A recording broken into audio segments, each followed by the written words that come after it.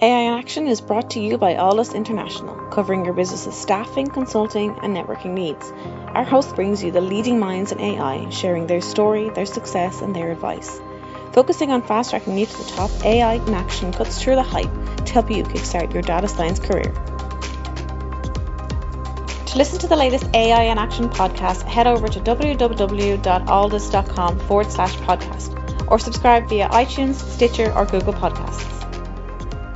You're listening to AI in Action. I'm your host, JP Valentine. Our guest today is Robert Dwyer.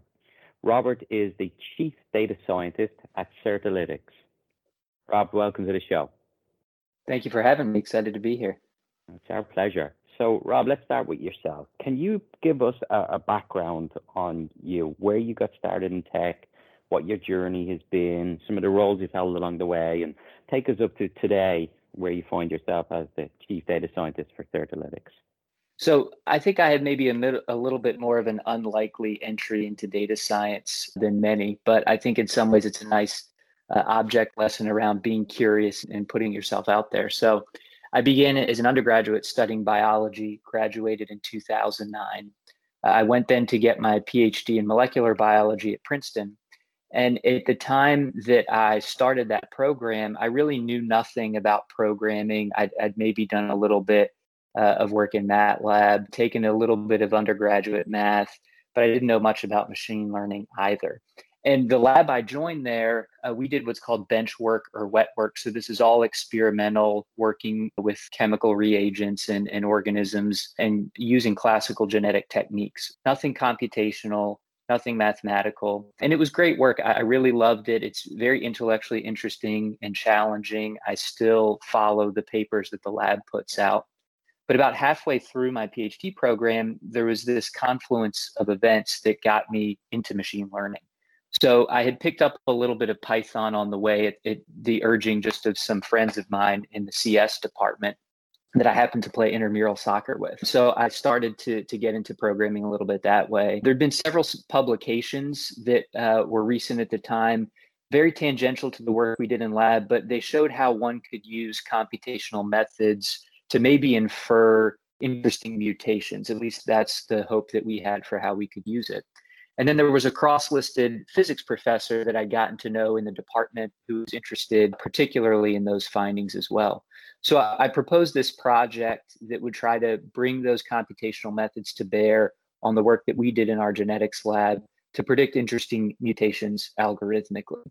And really, my professors indulged me in this. It was far afield from the work of my major professor. I really didn't have the background besides some side work on programming to guarantee any success. But the department was really great, very collegial. Everyone agreed to let me give it a shot along with my thesis committee. And so long story short, the project was successful. We were able to reproduce those computational methods, extend them, and use them to predict some interesting mutations. And then we even did the follow-up experimental work to show that they really did have the expected impact in the real world.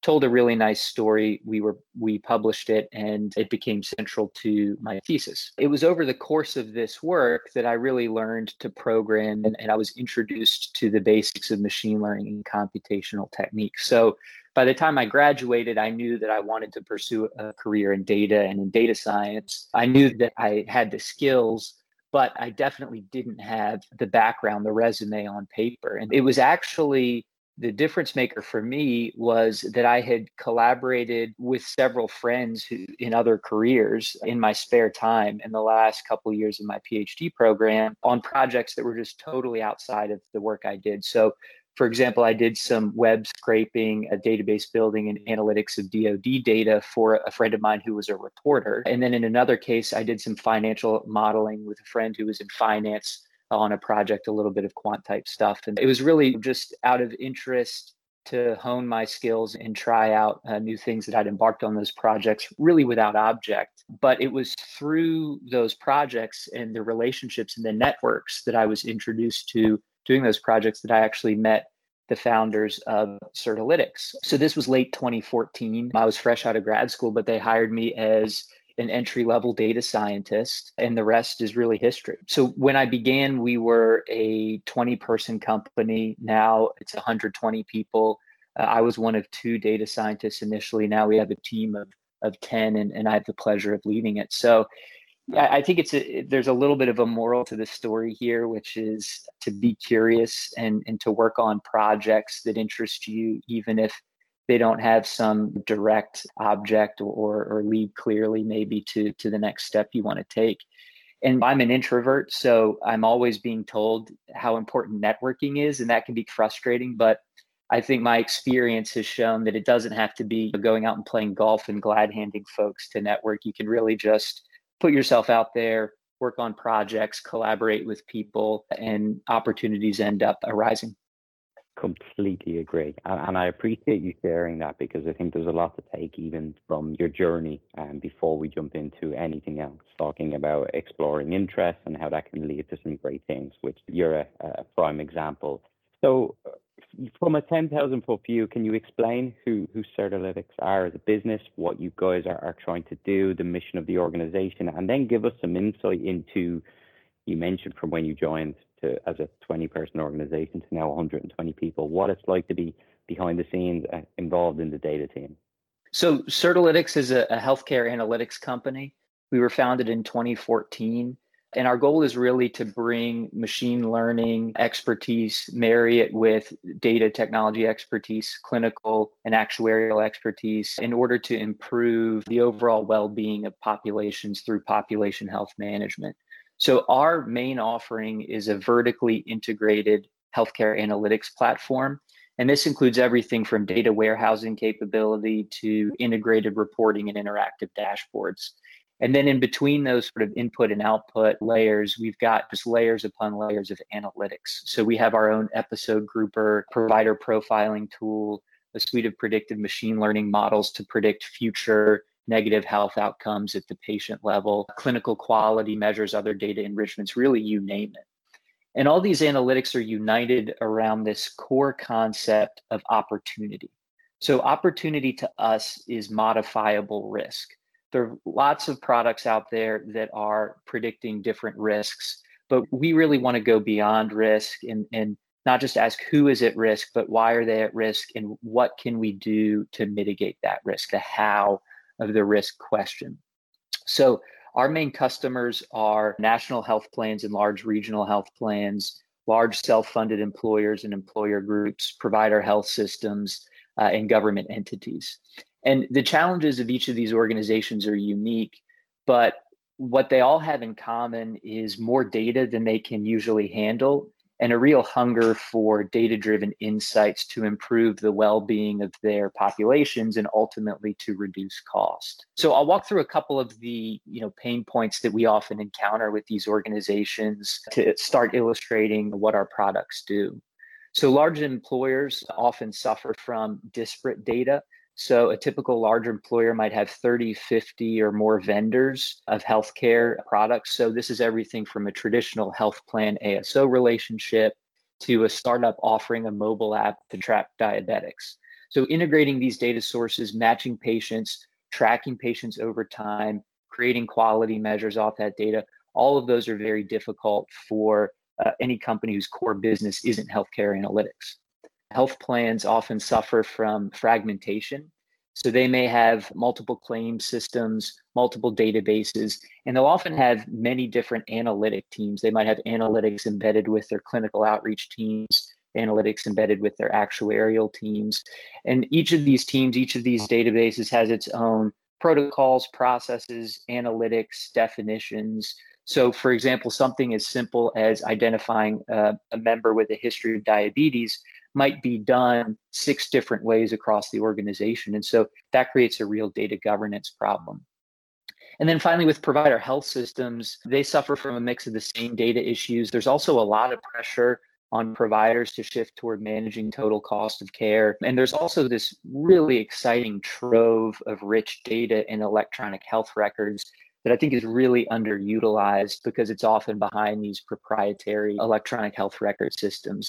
And so what Certilytics gives all of these constituents is a central data warehouse. We give a standardized view of data across data sources, benefits, vendors, and then we marry that with leading edge analytics that are really focused on this notion of opportunity.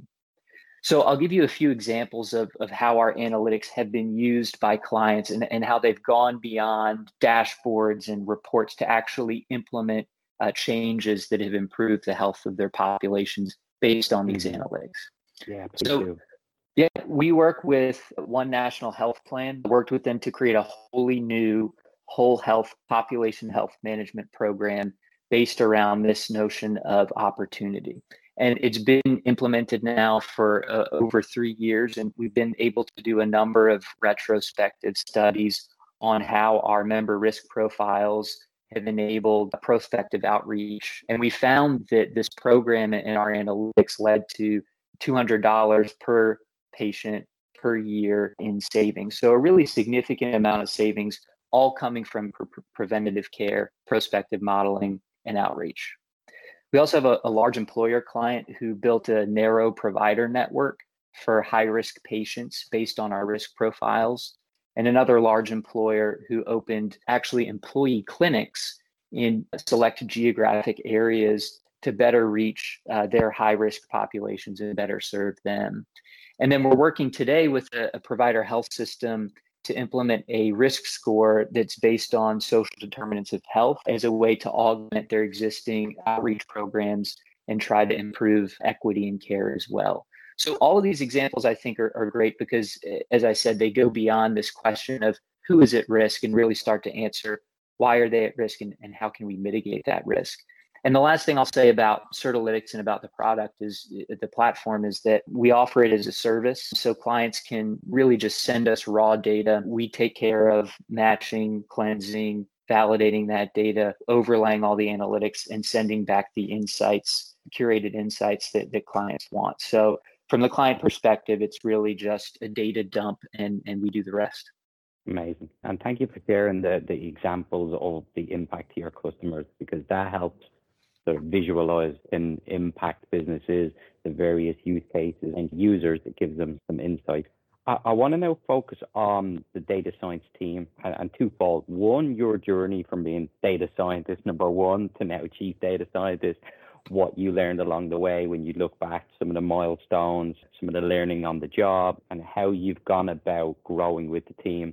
Then I'd love to get your take on the hiring side and how you've gone about building and scaling a data team while learning on the job yourself. I think the experience of going from 1 or 2 data scientists to 10 with some adjunct resources has certainly had its challenges. It's always exciting to grow, but we work in a remote setting, so that also adds its own challenges around making sure that you're onboarding people and that new resources have access to all the resources they need to succeed and get up to speed. I think the biggest change that I've noticed personally in going from first data scientist to leader of a larger data science team is really around the changing nature of my own job. So when I started, I was in the trenches, building data sets, building models, developing, processes to put those models into production. And now most of what I do is manage and present our work and work with the sales teams and the client teams to make sure that we are presenting and working on things that are going to be most useful for our clients. So that's been very much a personal journey for me. I still like to be pretty hands-on with the data science piece of it, the science piece of it, because that's my background and I just find it so interesting. And I like to think I've, carved out a nice niche there where I can do a little bit of both. And I think from the team's perspective, the biggest change over the course of that time is that early on, when you're just 1 or 2 people, you're a jack of all trades. You're developing infrastructure for machine learning, you're training models, you're building data, you're troubleshooting operational data problems, you're performing research to bring new techniques into the team. And now what we have is really, I would say, 4 areas or buckets that we divide responsibilities into.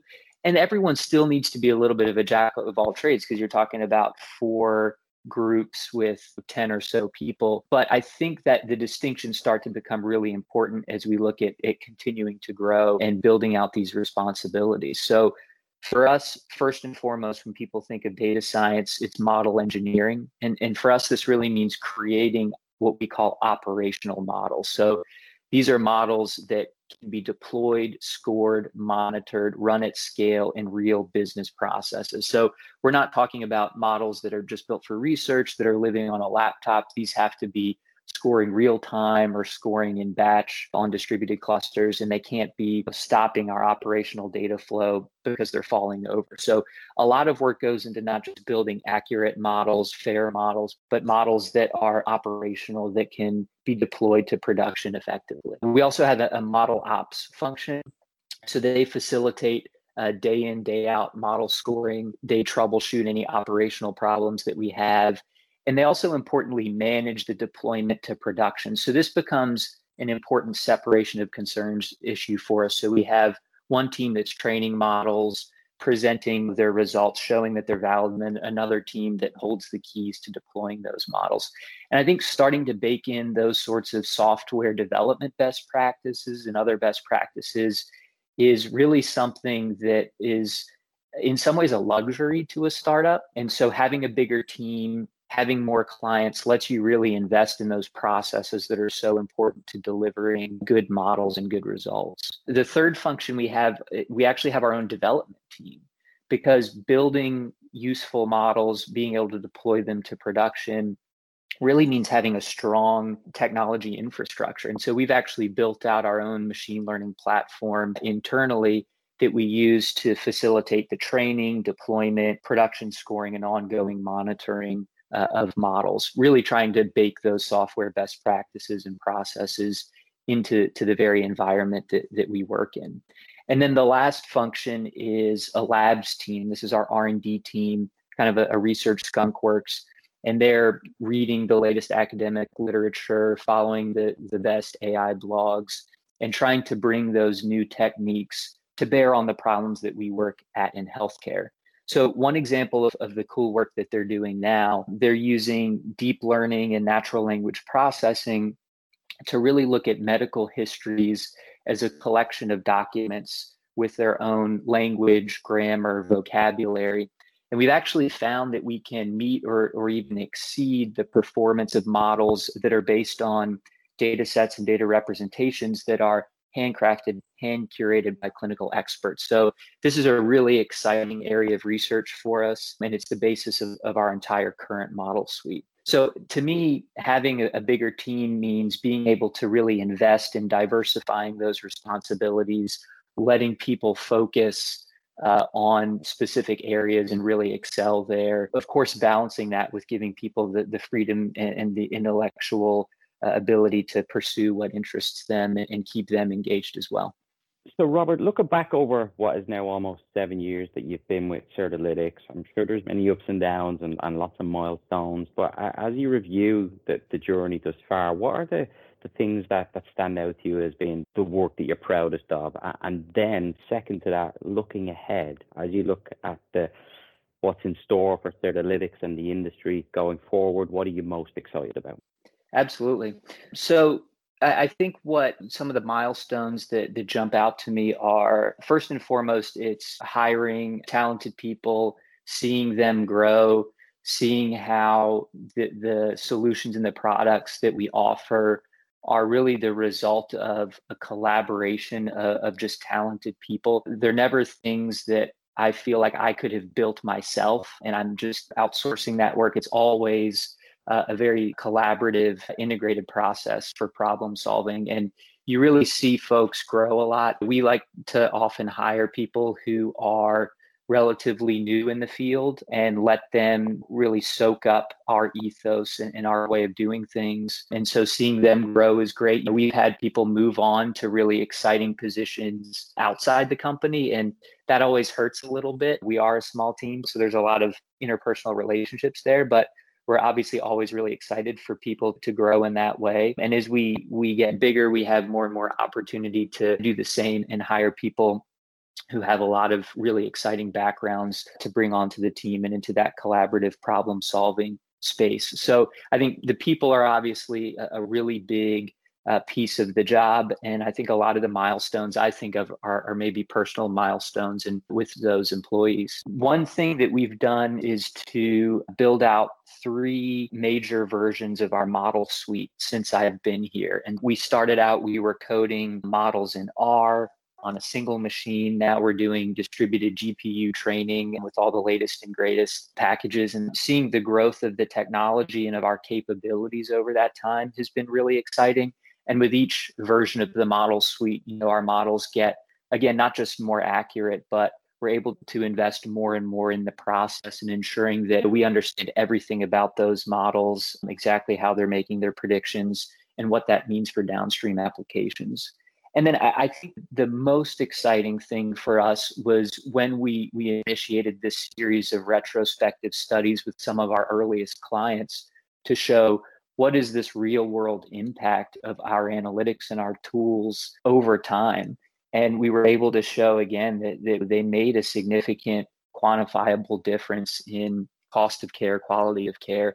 And so that's really exciting. I think data scientists, especially when they're coming up and they're being trained, the closest they get to thinking about real world impact is this notion of training, validation, and test data and making sure that models generalize. And that's very important, but it's also still a very theoretical concept and very far from how do these models not just perform in the real world, but what is their impact? What changes are people able to make based on those analytics to their business? And that's where data science technology really meets product. And I think seeing the results of that has been really exciting. Robert, thank you so much for coming on today and talking to us. Fascinating journey, your own personal journey. I appreciate you sharing that with us. And then obviously talking about Certilytics and giving us the insight into the business impact that it's having for the industry, how you've gone about growing the team, and then what's in store. So obviously very exciting. So thank you again for your time. Thanks for having me. AI in Action is brought to you by Aldus International, covering your business's staffing, consulting, and networking needs. Aldus offer an exec search program. Aldus can help you discover how data science and AI can transform your company. With our unrivaled network of C-suite executives and senior AI professionals, we offer retained search services across the US and Europe. For more information, contact mark@aldus.com. Get the Aldus advantage. Become a member of the Aldus community and enjoy some of the following: AI meetups. Once a month, our community gathers to listen to some of the leading experts in the world of data science and AI. Our speakers come from all over the world, including Dublin, Boston, and Frankfurt. We also have our AI mentors. Our experts will provide mentoring to Aldus members. And don't forget our AI in Action podcast. Each week we have guests from all over the world talking us through their education, career, and more. Become an Aldus member and get the Aldus advantage. For more information and to sign up for our newsletter, log on to www.aldus.com. That's www.aldus.com. Aldus International, empowering through AI.